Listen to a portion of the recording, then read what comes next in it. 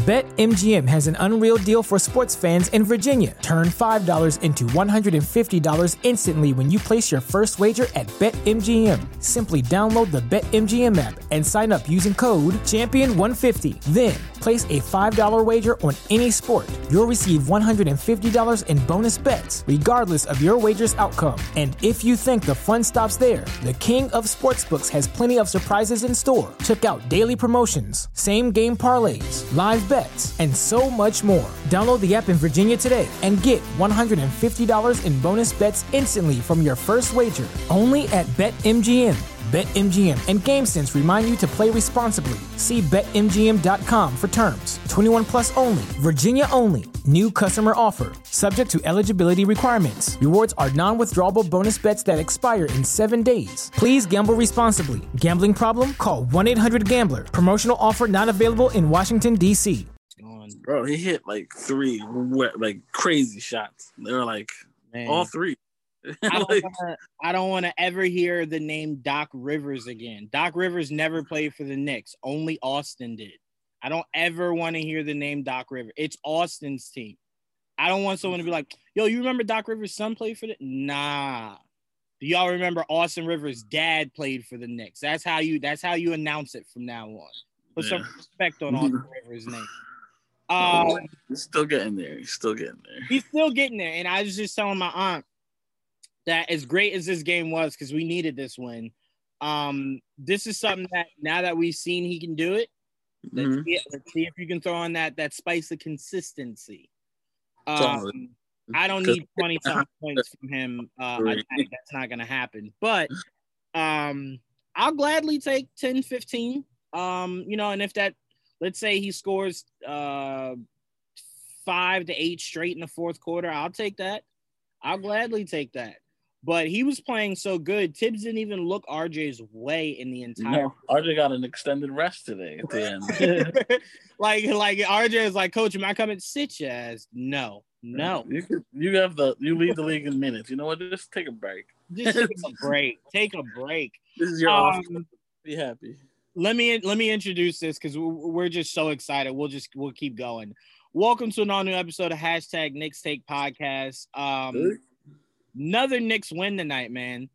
I remember the last episode we had, we said, hopefully it's another Knicks win the next time we do this podcast. And it was another Knicks win with us doing this podcast. Me and Joel are very much numbers guys. So let's go to the numbers for tonight's win. Knicks, of course, at 5-3 right now. I want to check out their stats of the game. Okay. Man, God, Julius Randle is almost leading us in all the major categories. Even turnovers. Yeah, even that. All right, so let's see this. All right, so we're looking here, and we see Donovan Mitchell got really hot tonight, got 18.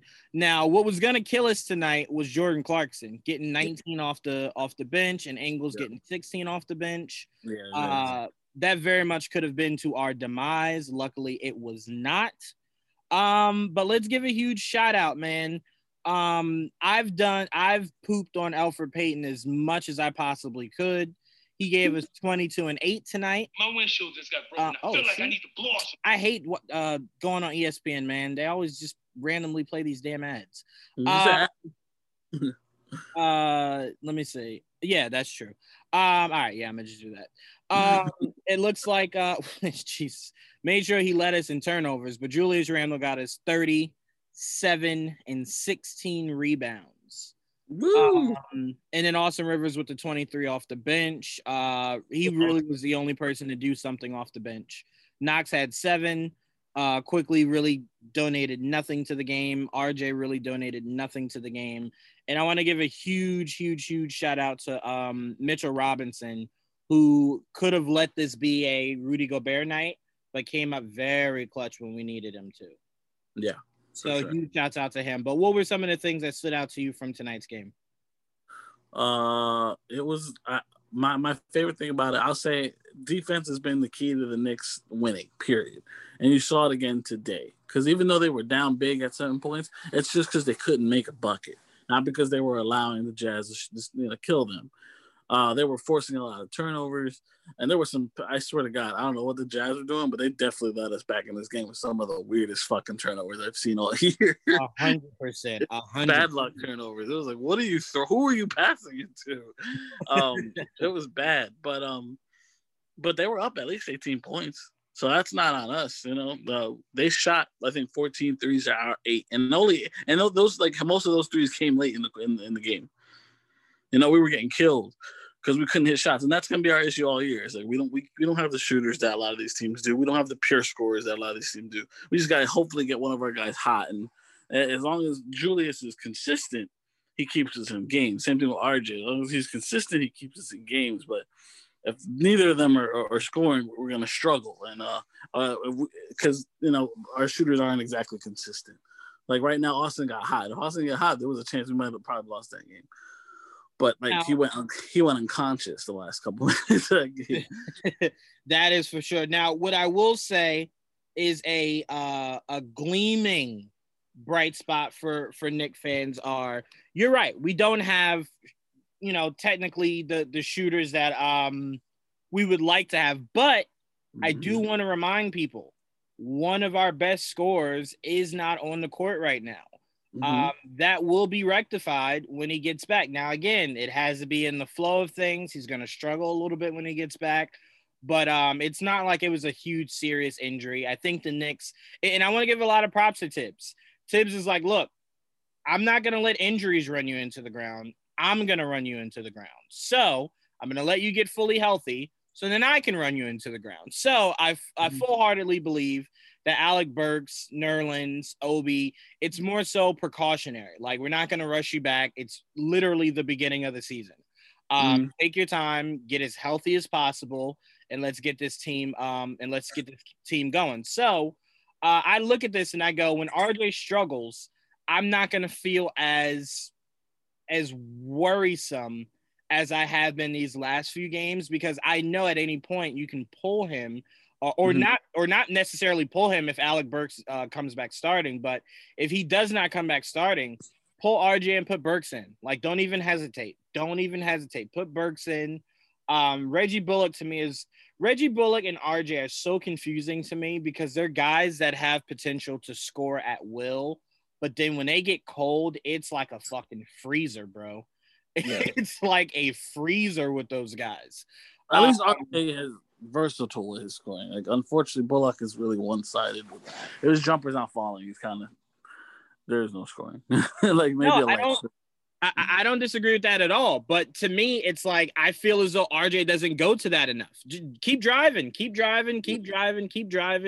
And I think what sucks the most about RJ is he's not missing contested threes. We would understand that, right? We would say, you know what? It happens to the best of them. Curry's done it. LeBron's done it. Durant's done it. He's missing wide open threes.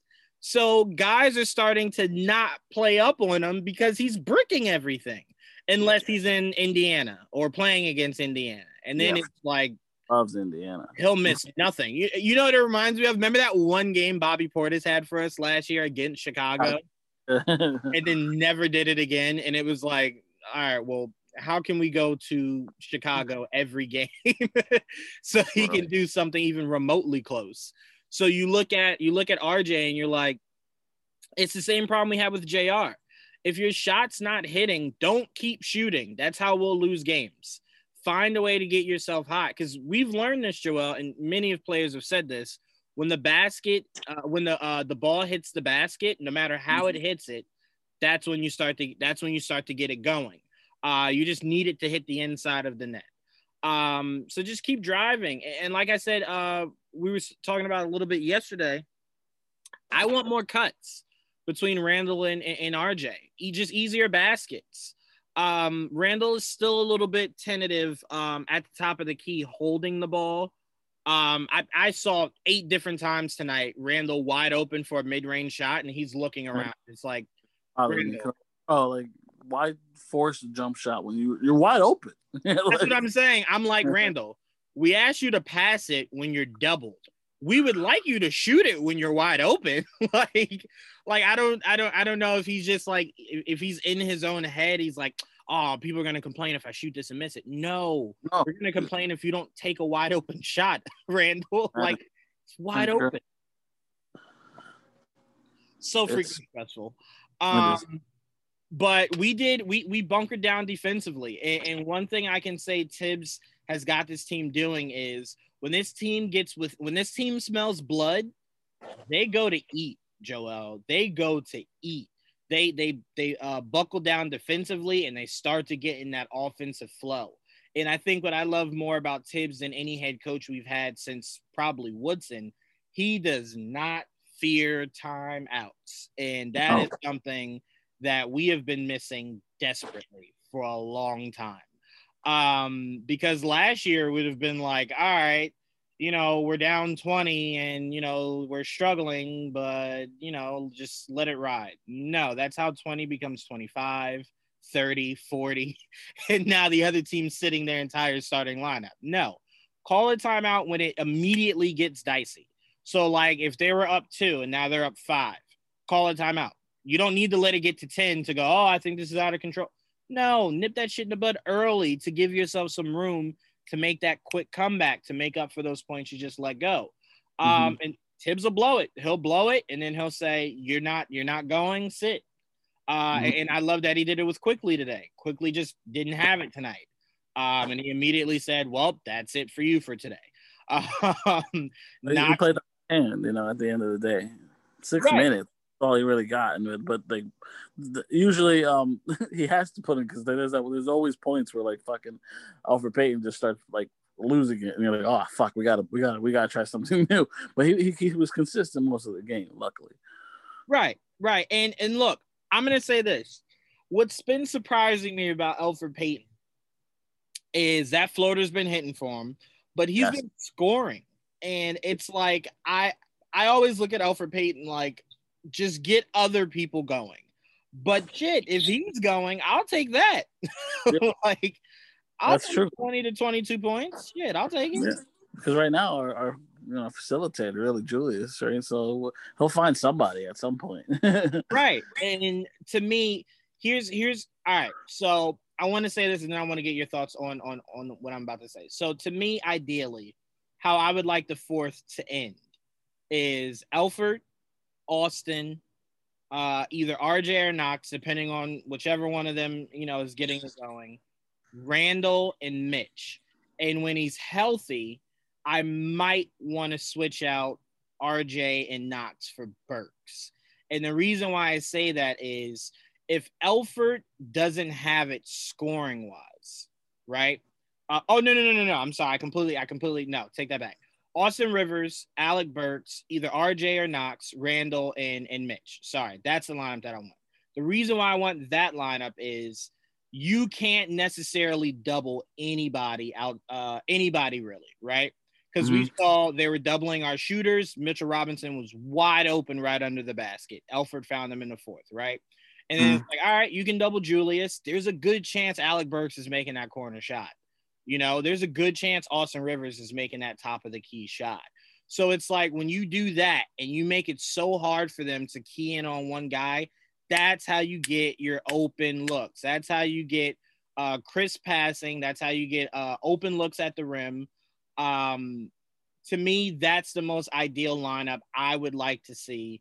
Obviously when we start to get guys more healthy, because to me, I kind of feel like when you have RJ on the court, Knox on the court, and Elford's not a shooter, so no one's really jumping out to double him, and they focus in on Julius and they kick it out to RJ and he bricks it, I swear it makes a defense kind of go, let's just keep doing that. They're not down. They play zone, and that's what they do. Every game at some point, every team plays the zone because they know we have to get hot. We don't start hot.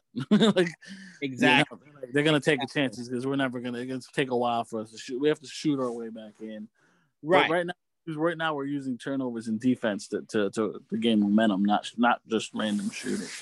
I mean, I don't want to say that because Austin definitely helped out, but we were already in the lead when that happened. To be fair. No, I completely agree with you. And what I want Mitchell Robinson, who's been playing a lot better, hasn't been, crazy with the fouls. I do want someone in that coaching staff to just put on tape of Rudy Gobert for Mitchell Robinson and tell him every night, watch this.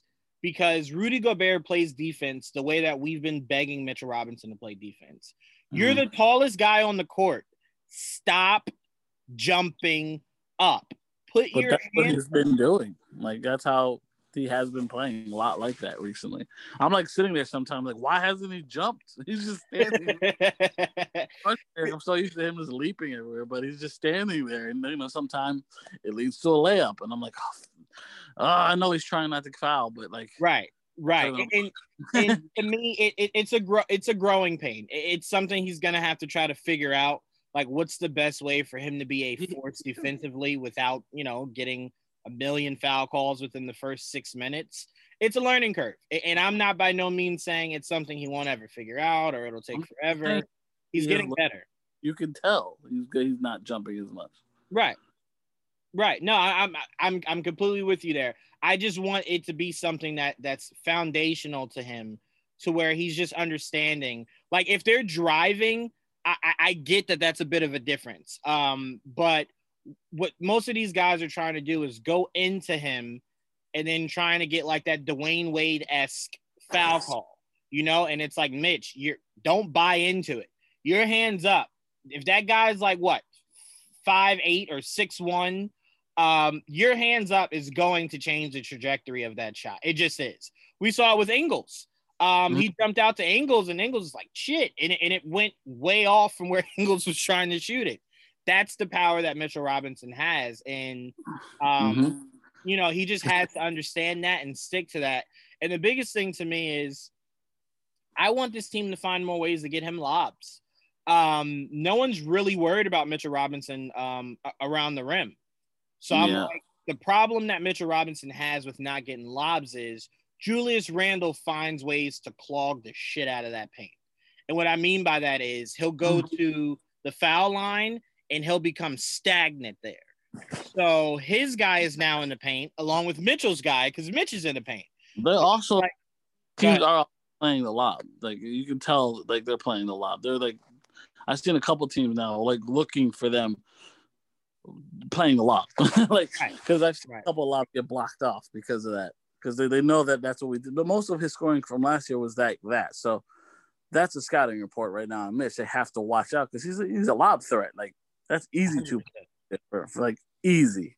And he missed a couple recently because like they're playing really tight on him, and he's just getting the rim, but he's still getting dunks on. So it's like he's a monster. I completely agree. What I think I love most about this team is they're doing this season what we said last year we would hope going into this season they get better on, which is games that are close, win them. And they've been doing that. And again, I know a lot of people are going to say, oh, it's super early. Magic are looking really good right now. The Cavs are looking really good right now, and that's without Kevin Love, I believe, still. A lot of these teams that most people would say, oh, it doesn't matter if you beat them, like, you know, it's early. Well, look at the teams that these teams are beating and then look at where they are in the Eastern Conference. Sure. Could 3 months pass and it looks completely different? Absolutely. But you could say that about Boston. Shit. You know, you could say that about the Lakers. That's just sports. But you have to live in the here and now. Don't project to me what some shit's going to be. Right now, the Knicks are in the 5th seed, and they're 5-3. And I can tell you right now, there's not a soul in America that thought they'd be 5-3. Right, especially because of the schedule. We had the toughest schedule coming into the NBA. Did, and one of those wins, I would like to remind people, was a blowout win against a fully healthy Milwaukee Bucks team. That's no excuse. And remember, at that time, we weren't fully healthy. No, we're still not healthy. Today was our worst day. We're always hurt, especially like recent last couple of games. Like, we almost didn't have Bullock today.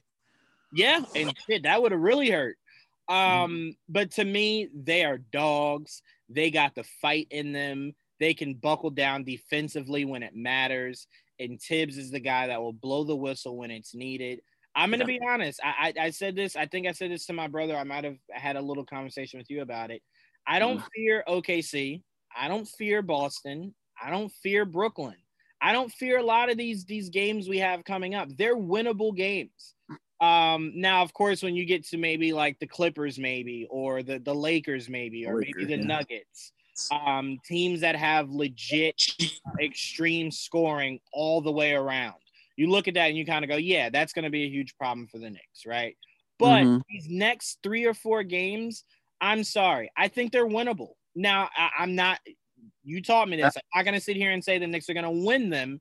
I'm just saying they're more winnable this year than it's been for the Knicks in the past 10 years. Yeah, so, just by looking at the record, you could say that. 100%. So I'm like, you look at Celtics and you're like, there's no Kemba Walker. He's still nursing that injury. So it's like, if you can find a way to, like, let's say Jaylen Brown goes off for 47 against us and Jason Tatum only has 24. I think that's a winnable game. That's 100% a winnable game. It's, and you know, I don't really look at Boston and think, oh, they got the most lethal of shooters and the best big men. Like, no, it's a winnable game. You look at Brooklyn, they're struggling. They're really struggling right now. And Durant won't be back for that game against us. These are games we can win. I mean, they're not struggling. They played really well yesterday. Well, no, I mean struggling as far as their record. They're 4-4, and I think if you asked anybody before the season started, 4-4 wouldn't be the record they would have given that team to start the season. So that's what I mean by struggling. Not necessarily data as far as, you know, the stats of the games that they've won, but they've lost 4 games that a lot of people probably would have said they should have won. Especially one where, you know, the 2 guys that were, you know, sucking each other off on, oh, I got a guy that can hit the shot in the last moment. Oh, I got the guy too. And they both bricked it. I lose to the Wizards. Nobody's lost to the Wizards. No, absolutely. So, I mean, again, these are games we can win. I think I said it to you. I was like, shit, can the Knicks get us to 10-3? I look at that and I go, we're at 5-3. Could we win 3 out of the next 5 games? 100%. 100%. 100%. And I'll take that. You know, as long as they take that. The way they're playing, they have a chance to win every game coming. It's just the problem is, you know, it's our shot, man. If it's not falling, it's going to be tough. And if it's a team that could really shoot, it's going to be a long night. But so far, we've been able to survive. But like, if it happened like with Toronto, like once they got hot, we just couldn't match. We couldn't shoot anything that night. Oh, I was about to say, to be fair, that game was less about us stopping them and more about the fact that when we could have gotten a run, we couldn't hit shit. We couldn't hit shit. Yeah, it was bad. We couldn't hit Nobody could hit nothing. It was bad. Like you were talking about RJ. Nobody could hit Nobody could. So, okay. So I'm looking at this, Joel. So let's go through this, and then I want us to get to more broader basketball so we can get out of here. Friday, Knicks Thunder. Winnable, yeah. Very Sunday, winnable. Knicks Nuggets. That'll be a struggle game for us. Yeah, but that's a game I'm looking forward to because that would be, if we win over the Nuggets, would definitely solidify us as a good team to the 100%. Eyes of a lot of people. 100%. Monday is our trap game, and what I mean by trap game is we get 100% beat the Hornets every day of the week. Weird, but it's the kind of game that Terry Rozier and Ball will come out. Devontae Graham. Right. So I call that our trap game. I agree. Wednesday is our nationally televised game on ESPN against the Nets. Very winnable. Then Friday is the revenge game against the Cavaliers. Sunday is the Celtics, and then Monday is the Magic, and then after that is the Warriors and Kings. Yeah. I look at this and I go, Knicks versus Kings, winnable. Knicks versus Warriors, the way that team looks right now, winnable. Knicks against would you say? The Warriors are still scary, but yes. No. They're absolutely scary. But am I depending on Oubre and Wiggins to be consistent? No. So I'm like, you keep eyes on Steph and Wiseman, you know? So to me, it's like, it's winnable. I'm not saying, oh, Knicks will go in there and blow them out. No, but it's winnable. More so than it would have been if Clay was there. Then it's like, well, no. I think another big, okay, so, all right, so let's say this. Our big tests are Nuggets, Nets, Cavaliers again, Celtics, and Magic. Because Magic have been playing really great basketball. They have, even though they just lost Markel Fultz, sadly. Yes. Much prayers to Markel Fultz. That sucks. He's really turned it around, and this is an unfortunate setback for a guy that started his career with an unfortunate setback. Yes, sadly. So I hope he bounces back immediately and has comeback player of the year next year or something like that. That's what I hope for that kid. So obviously it's really important to beat Magic. They're a really hot team. And then Celtics, obviously, with Tatum and Brown. Cavaliers, I say, is a revenge game because of what we did to them last time we played them. What we keep doing to them. What we keep doing to them, right. At some point. If we have a winning streak going, by the time we get to them, they're gonna be really up for that game. I don't know if you remember, but Drummond was talking a lot of shit during that game. He always when we beat them. So it's like, well, we should be looking by then.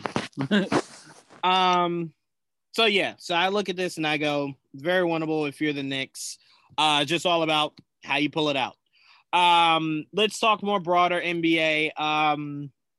Obviously, we see Steph Curry out here dropping 60. We see LeBron and AD doing LeBron and AD things. We see apparently the NBA thinks Paul George is soft, and they're treating him as such out here.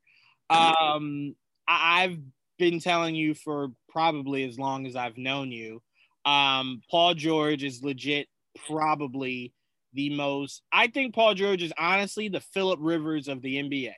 Somebody that you look at and you go, man, this guy can really put points on the board.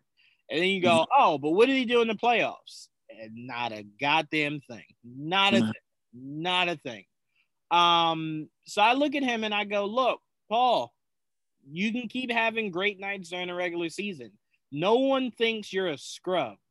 But what we won't allow is for you to call yourself playoff P and then hit the side of the fucking backboard in a closeout game. That's what we're not going to sit here and tolerate. So I look at this and I go, Paul George, this is your year. You don't get it done this year, it won't matter if you win a championship the next 2 years. We'll just remember your bad days. So I just look at it and I go, the state of the NBA right now, I look around and honestly, I don't see any overwhelming favorites. I really don't. I seriously don't. Not like last year. I see a league that could be completely different in March. Completely different. But how do you view the landscape of the NBA right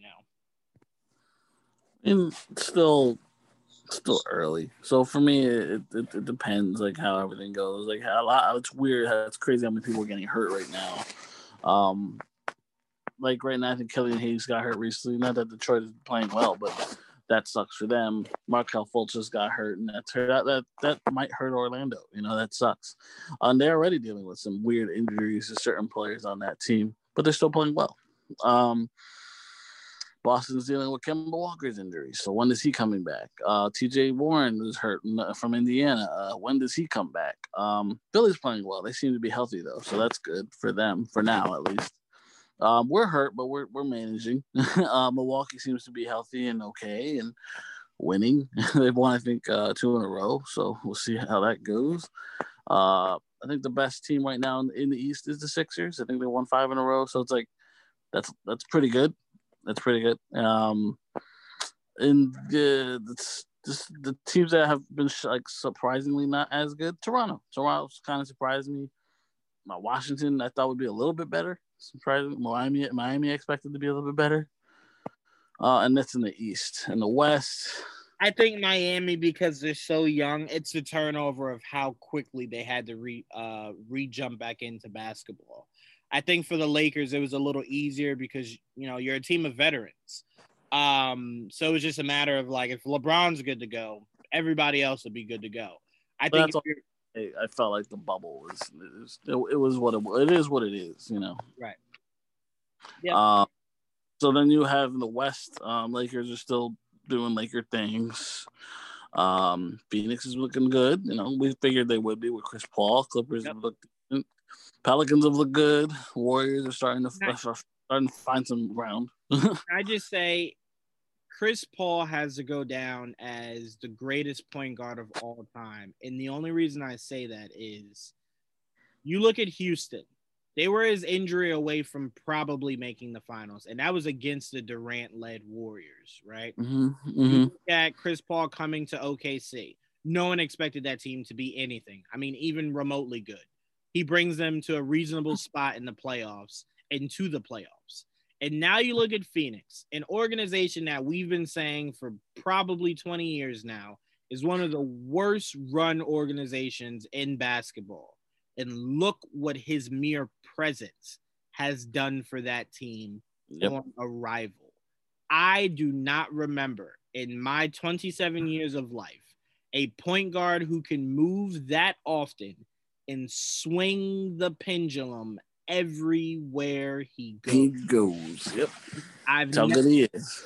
So to me, it's like, you know, when someone comes to me with Jason Kidd or Magic Johnson, I'm going to say you're right. All great point guards. You're absolutely right. But could they impact the game as drastically as Chris Paul has for every team he's gone to? I mean, if we're being completely honest, I don't put Lob City, I don't put that mess on Chris Paul. Blake Griffin wasn't the player he is now. If he was, we'd be talking about a Clippers team that went to the Western Conference Finals or the Finals, probably lost when they got there, but at least they went there. I don't think they lost because of Chris Paul. Then you go to Houston. Obviously, like I just said, the injury. They were an injury away from probably going to the finals. That's right. OKC brought them to the playoffs. Really tough. Didn't they win the first round? No. I don't think James Harden with the block. You're right. Okay. Yeah. But he got him to the playoffs. No one expected that team to go to the playoffs. No, yeah, no one expected it at all. And now he has Phoenix off to a hot start. Start. And again, you know, we have to see how it all plays out. But again, I've never seen a point guard swing a pendulum as much as Chris Paul. I haven't even really, outside of LeBron, even at his age, player swing a pendulum as much as Chris Paul has recently. That's how important a playmaker like Chris Paul is, you know. Yeah, and we can't. I would even say as far as traits, his leadership should be valued more than necessarily his ability to make plays for his teammates. Because when you saw Paul George fighting with, I can't remember who the player was, and you saw Devin Booker yapping away, who was the guy that was getting under Paul Pierce's skin? Chris Paul. That was Chris Paul. That was him telling the young kids, we don't get bullied out here. You tell them to shut up with that. You know what I'm saying? And it rallied those guys. So to me, it's like Chris Paul might be, I mean, if someone's top 5 didn't have him in there, right? They should. Well, maybe closest. Jason Kidd is I swear to God, everywhere Jason Kidd went, like he won. So no, I mean, I'm with you. Jason Kidd's in my top 5, 100%. There's no way he's not my top 5. Even when he was feeding with the Knicks. He got his 52 wins, bro. So I'm like, the Jason Kidd effect is real. The Mavericks don't win that series without, don't win that finals without Jason Kidd. That's 100% truth. They do not. He had some clutch buckets to get them to the finals and then in the finals. So, but yeah, this is what I wanted to ask you. Kendrick Perkins has become someone that I both hate and enjoy listening to because I think he's like Paul Pierce. He just says some shit sometimes just to say it. He's brash. But I do think he made somewhat of a good point. And that point was he was saying he believes, I don't think it's true, but I can see where he's going with it. He believes overall Jaylen Brown is a better basketball player than Jason Tatum. And now, off rip, when you say that, someone that casually watches basketball will tell you, you're out of your goddamn mind. You're out of your mind, right? I would tell them, you point out to me how often Jason Tatum plays great defense. I was just about to say that. And then you point out to me how often Jaylen Brown plays great defense. It's literally the same thing when people go, oh, Steph Curry is the best player on the Warriors. When? You mean before Clay got there? Because once Clay got there, it was evident who the best player was. Hands down, to me, it's not just, oh, Steph dropped 62 and they won. Okay, that sounds great. But I want you to show me who the opposing team's point guard was and how many points they scored because Klay Thompson guarded them. Show me that, because that's more important. That is more important than that 60-something points that Steph Curry dropped. The overall game is more important. So I look at it and I go, you take Jaylen Brown off that team, Marcus Smart can only guard one person, Joe. He can't guard 86 people at one time.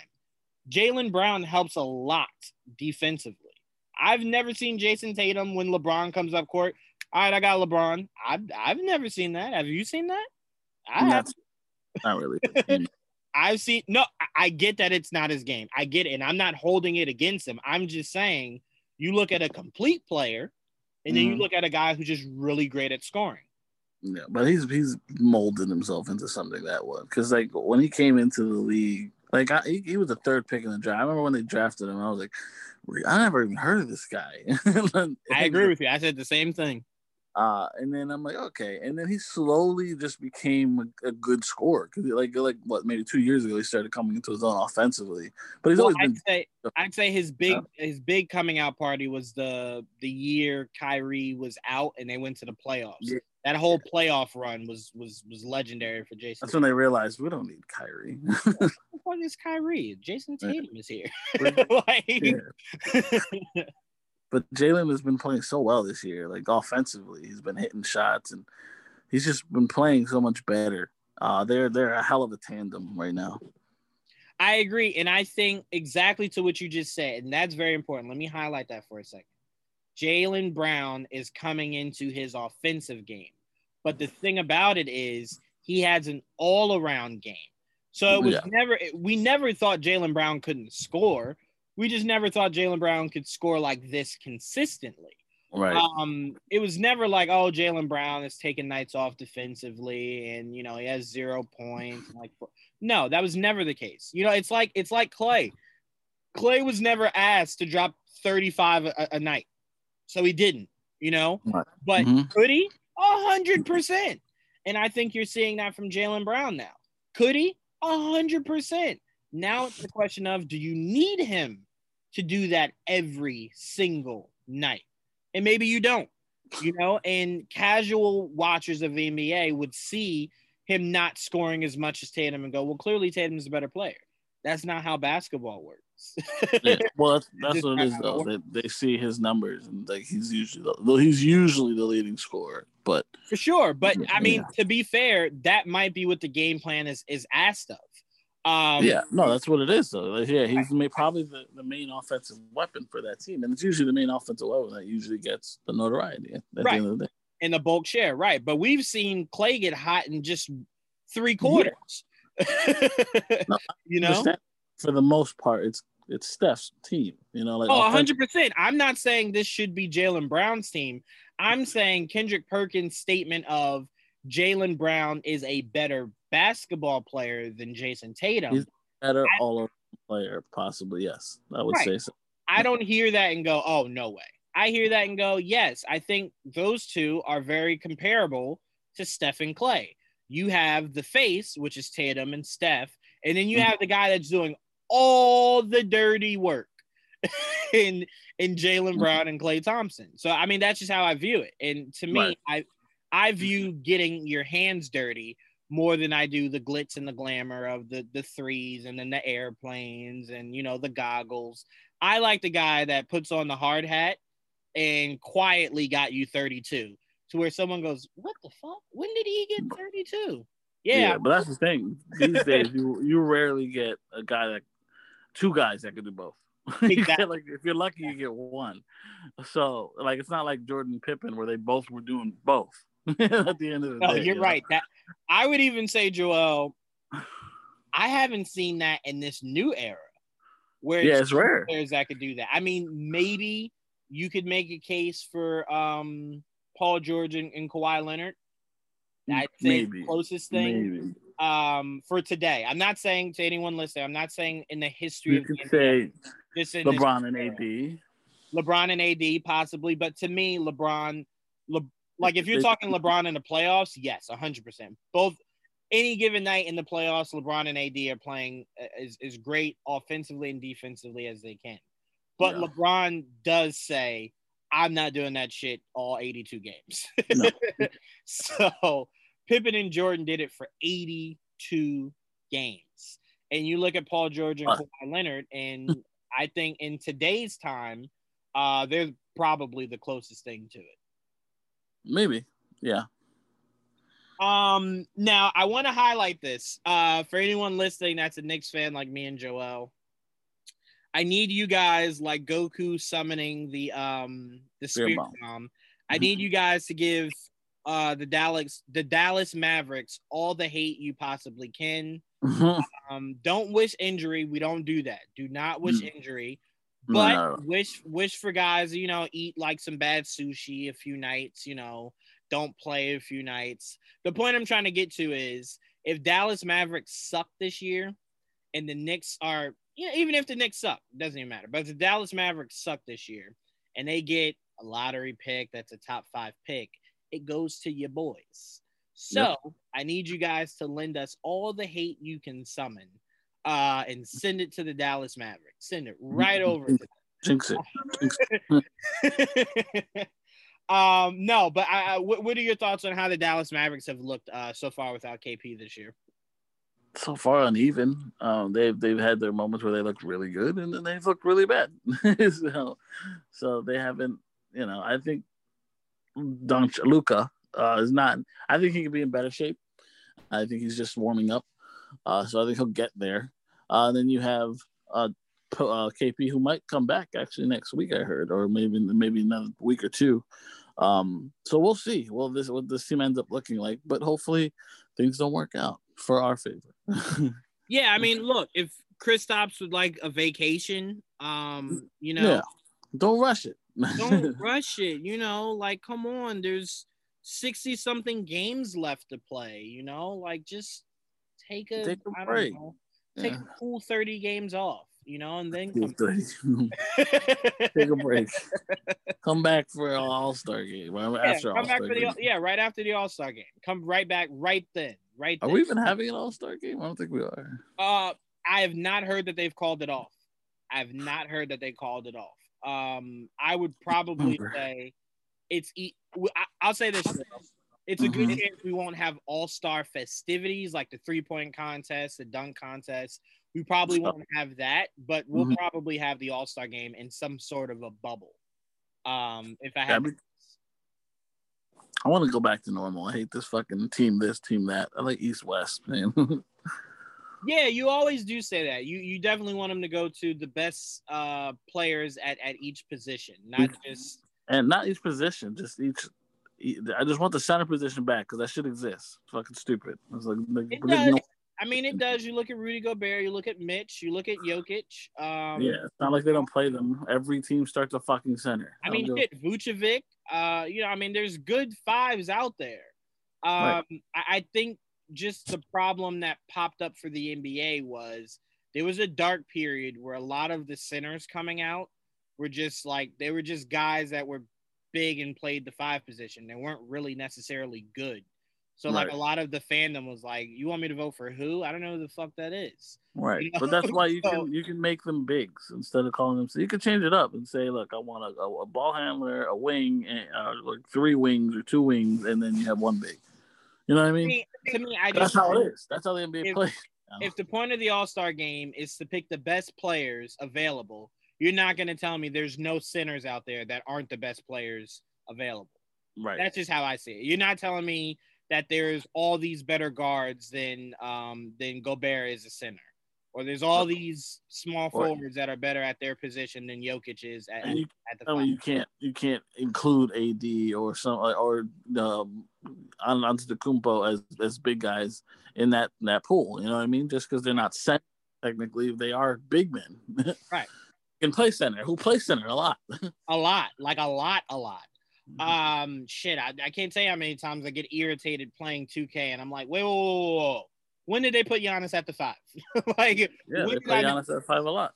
Exactly. Bam. There's a whole bunch of players at the 5 that. 100%. There's no way Bam doesn't make the All-Star game this year. So I mean, you're absolutely right. The centers are surging again. But unfortunately, when they started to format this, is when it was a really dark time.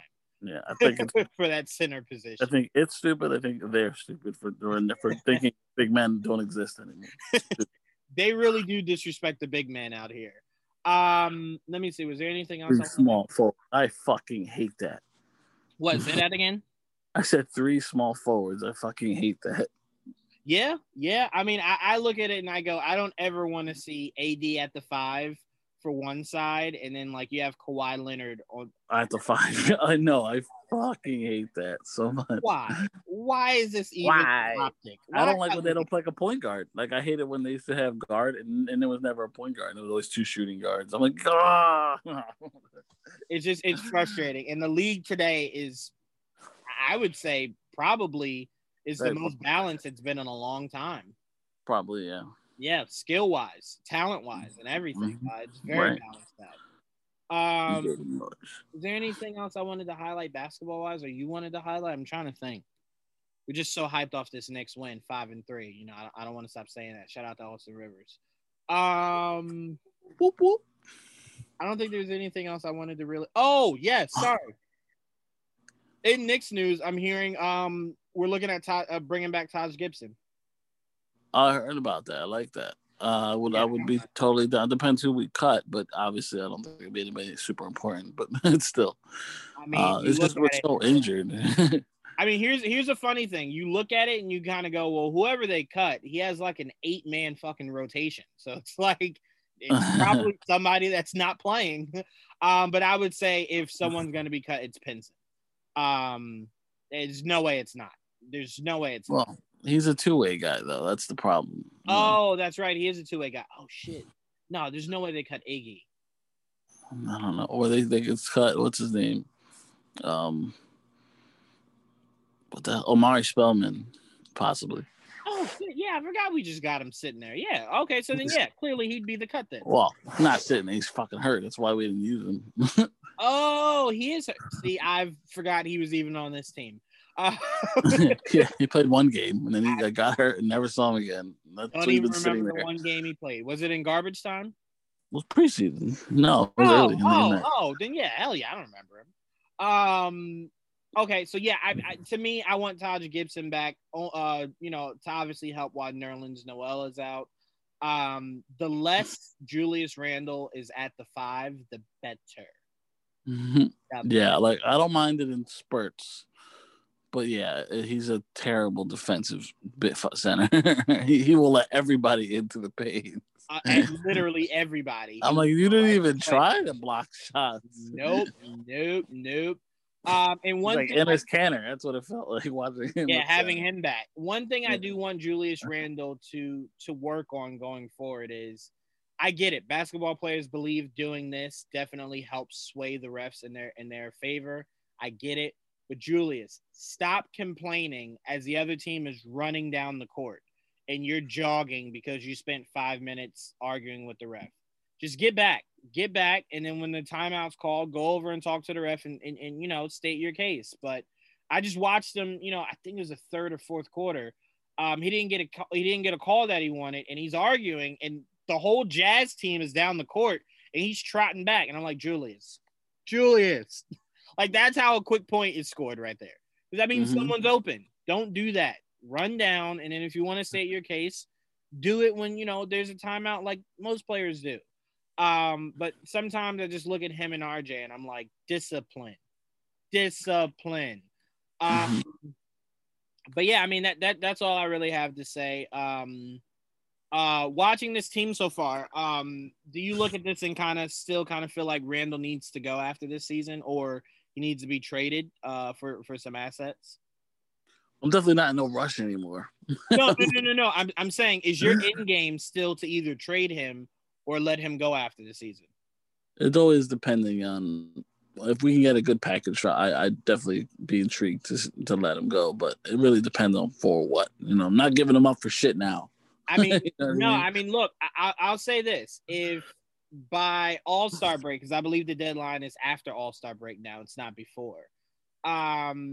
If he starts to slow down statistically, but he's still playing at a really high level, I would 100% call Sacramento and see if they're still interested in giving us Buddy Hield.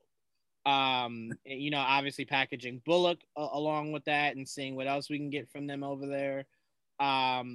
We got to see who's. We got to see what teams are in need of his talents. I would say Sacramento. Who they have at their 4 right now? Marvin Bagley.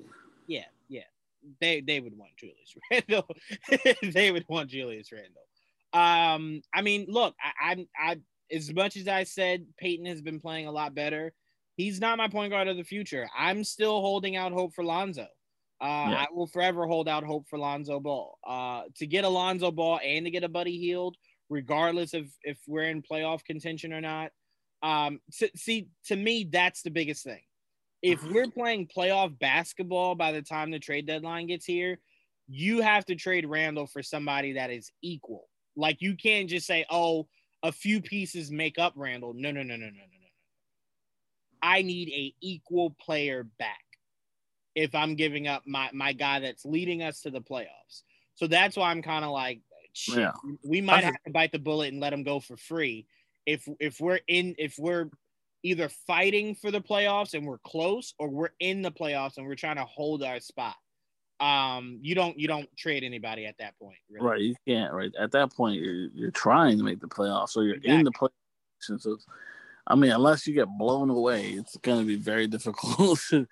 Right. And I'm not even saying I want this, but I'm just using this as an example. Like, unless Houston calls and is like, I'll give you James Harden, then yeah, sure, absolutely, because that's a guy you can just slide right in and he can make up for the same 30 that Julius is giving. Right. You can get similar production points and assist wise, at least, Right. But no, Buddy Hield, Lonzo, I still don't think that makes up for what Julius has been doing for us. Would Buddy help out with shooting? Absolutely. Would Lonzo help out with more consistent point guard play? Absolutely. But that's not our problem right now. Shooting is. So, and also on top of that, Julius is not our problem. So it's like, right. Not in a rush to get rid of the guy that's, not the problem. We would need to get rid of guys that are the problem, But again, trade, I want Knicks fans out there to listen to this very carefully. Trade should be the last thing on your mind, because this isn't even the finished product of the Knicks roster right now. So it's like, when we get everybody back healthy and we see what the team looks like at 100%, then that's when, if they're struggling, you can start to make, crazy trade theories. But as of now, they're winning and they're shorthanded. Like, think about that. They didn't have a strong rotation of a 5, and they still pulled this game out. A game where Rudy Gobert at any point could have imposed his will. Knicks found a way to snuff it out, to cover up some of their shortcomings and pull out the win. So look at that, and you go at 85%. The Knicks are 5-3. 100% makes me feel a lot better. Tibbs did say after the game that they've reevaluated Obi Toppin, and that they're still just monitoring him going forward. It'll probably be about another week before we hear anything concrete about. Can't wait to get him back, man. Yeah, right. So I mean, take your time, Obi. Because we know as soon as you get back, you'll probably struggle. You were struggling before you got injured. Right. So, to me, I say this, Obi, what I want you to be working on in the gym, if you can even be doing anything, shoot threes, work on that.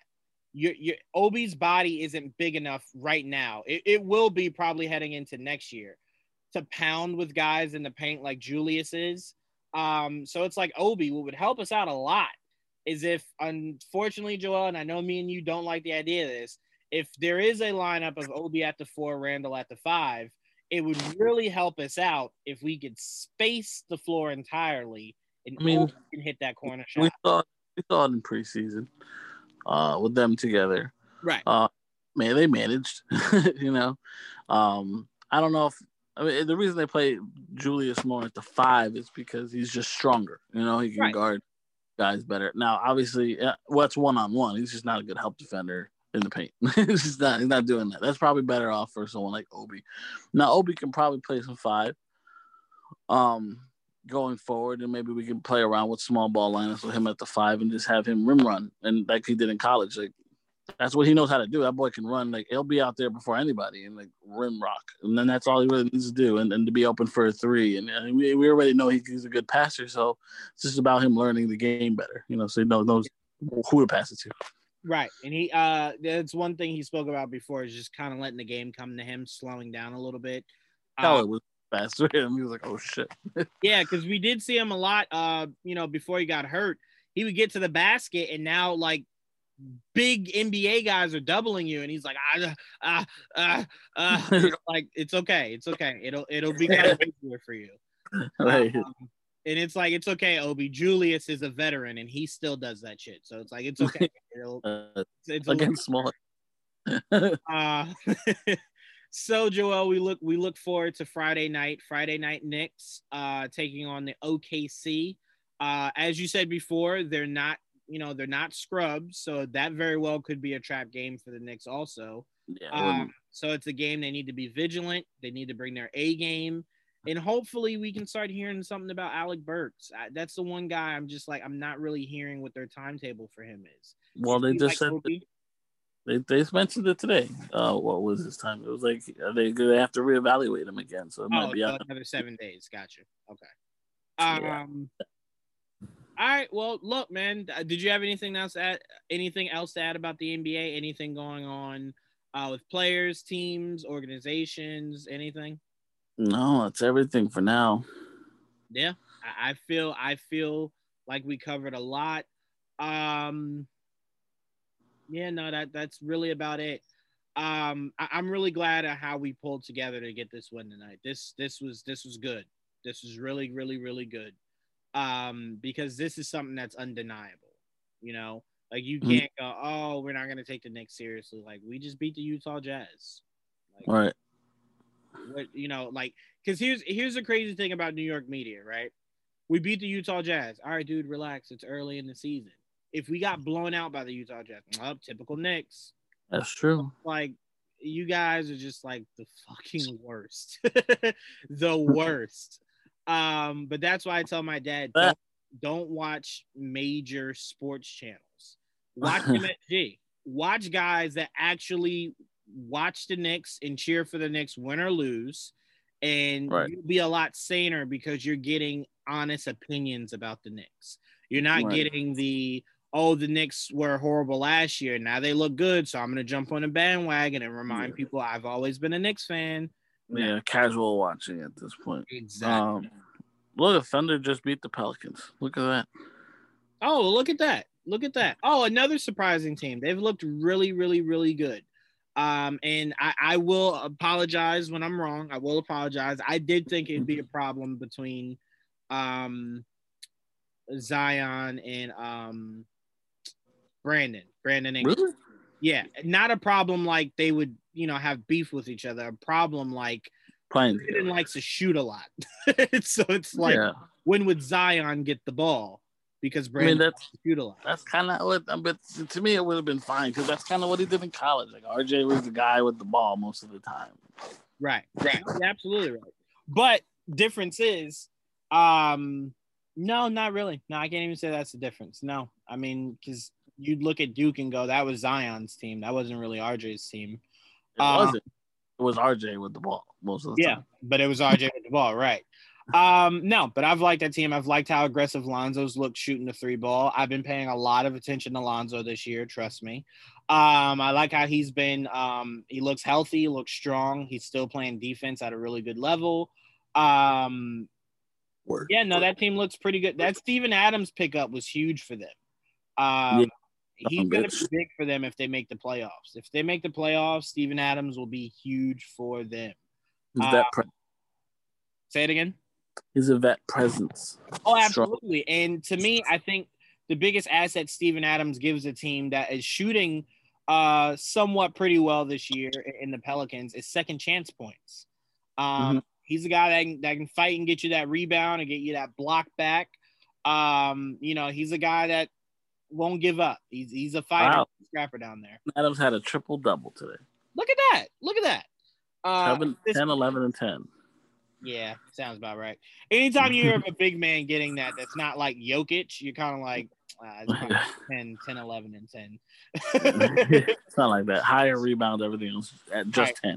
It's something pretty reasonably low, but hits that 10 mark. Like, it's 10 and 10 and 11. Mm-hmm. But no, that's great for him. I don't root for that team because I still believe that the NBA cheated us out of getting that.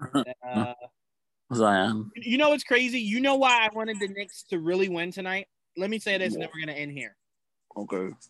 I blame Mike Conley, and I don't regret having RJ. Let me make that abundantly clear. I am completely content with RJ. Right. But I blame Mike Conley for us not having what's his name in Memphis, Ja Morant. Because remember how everyone was like, oh, there's a chance maybe Memphis could go after RJ. Me and you were like, no, they need a fucking point guard. Why would they go after a shooting guard when you need a point guard? So, we knew that before. I think it was before Mike Conley even got traded. Me and you were like, no, they're going after a point guard. So if Mike Conley was better and didn't kind of slump in his last 2 years in Memphis, they might have held on to him and drafted RJ for Ja Morant to fall in our lap. So I would never hate you, Mike Conley. Yeah. I need us to win every time we go up against Mike Conley for that. But this is a great show, man. I can't wait till we do our next one. Hopefully by the time we do our next one, Knicks would have won Friday and Sunday, or at least one of the two to be realistic, but to be Jawan in true Jawan fashion, to be 2-0 by the next time we do this podcast.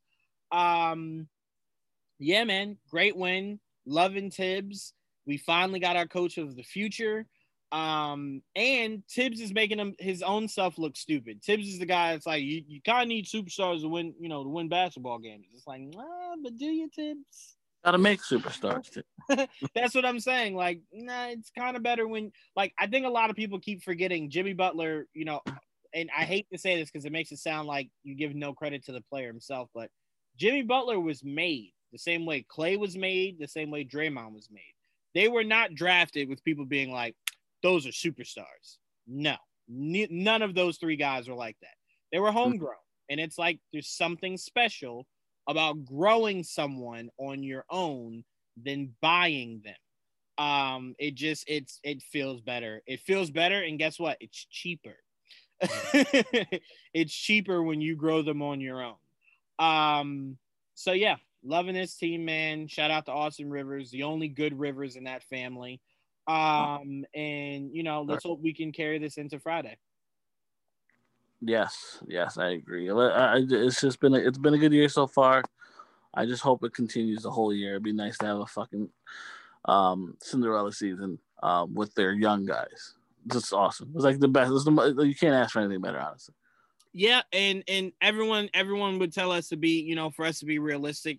I'm going to tell you guys this. Me and Joel are hoping that the Knicks make the playoffs, and obviously we hope they make a deep run, but me and Joel would be completely content if it's a rough first round series and the Knicks get knocked out. Completely fine with that. Completely fine with that. That's still a success. It's progress, like I think people forget as a Knicks fan, you just ask for progress, It's like you were saying playoffs. Go ahead. Like if we're a real contention, like you're saying, let's say we are by trade deadline still in the top 5. Mm-hmm.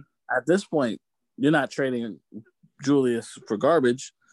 You're trading him for value, but maybe you're trading anyone else to get better players so we can make a deeper run in the playoffs, right? Right. Yep. Absolutely. You're playing to win. Now you're playing to win instead of like playing for next year. And I tell you this, I know you of all people probably would disagree, but I'm going to stand tall on this. If we're 5th or 6th, nothing 7 or 8 completely out of the question. If we're 4, 5, or 6, right? And obviously we want to keep Julius because he's leading the way for us. I would not be against, especially if they're still struggling at the time, putting that Dallas pick on the table to get a really big piece to help put us over going forward, not just this year, but going forward. I would not be against that, only because the necessity of that pick is if we're not good and we need all the assets we can get going forward. But if we are good, we got to start taking some home run swings. And now I'm not talking about us going to get Carmelo Anthony kind of crazy where it's like, all right, we want Melo so bad, we'll give you literally everything for him. No. Right. Reasonable, but I'm saying right now, no. Is that pick on the line? Absolutely not. But if we're this good around playoff time, around deadline time, 100%. If a team goes, no, I would need, that Dallas pick. Sure, yeah. But we have 2 Dallas picks. I'm not giving up this year's Dallas pick, especially if Dallas is not good. I'm not doing it. So let me ask you this, because I knew you would say that. So let me ask you this: 5th seed. No, you still wouldn't. I'm not giving up that this year. If Dallas is bad by trade deadline, still, and this year's draft, no. Wow. No, not at all. Because this guy that we can possibly draft could be good for the longest time. Yeah, but you know what scares me, Joel? We have to depend on ping pong balls. Like, this isn't football. Where but we're not out anymore. It's just a cherry on top. It's not like we're fit. We're not actually last. We're a playoff team. This kid will be like add-on, like basically what Obi Toppin is becoming. He's an add-on. He's not like we don't need him to be as good anymore because we're playing good. You get what I'm saying? And this draft is so deep. So if we get even a top 5 pick in this year's draft, I can't give that up. Not this year's draft. You want to do it next year? Maybe next year's draft. I mean, I wouldn't be opposed to next year's pick. But Dallas might be better next year. So I was gonna say it's highly unlikely Dallas is this bad for this year, let alone for next year. But I mean, like I said, I don't know.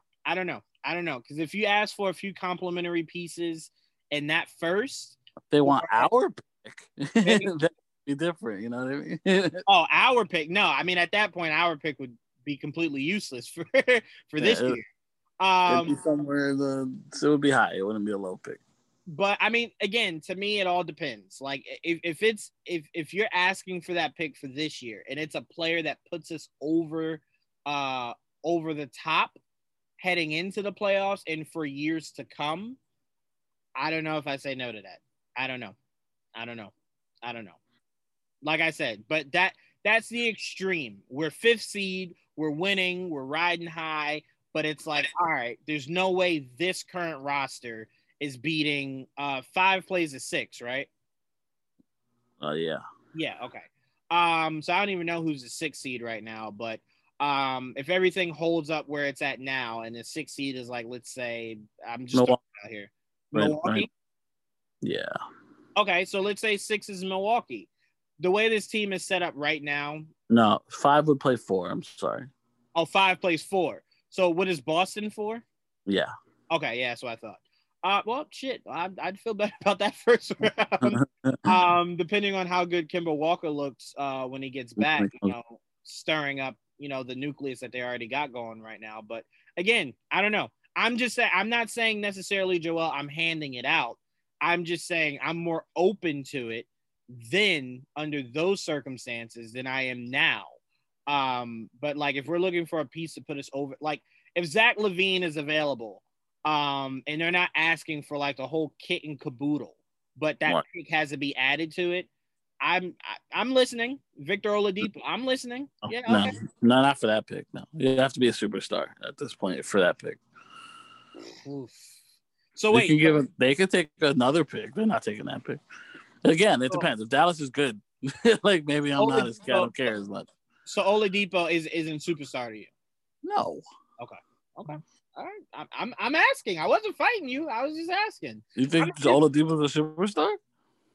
Do I think Oladipo is a superstar in the sense of he'd be the piece to put us over the top? For sure. Not us. I'm saying in general, like for a team.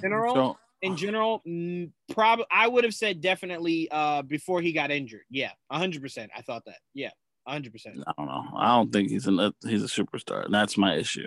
I don't think he's looked the same. Because remember, before he got injured, his trajectory was skyrocketing.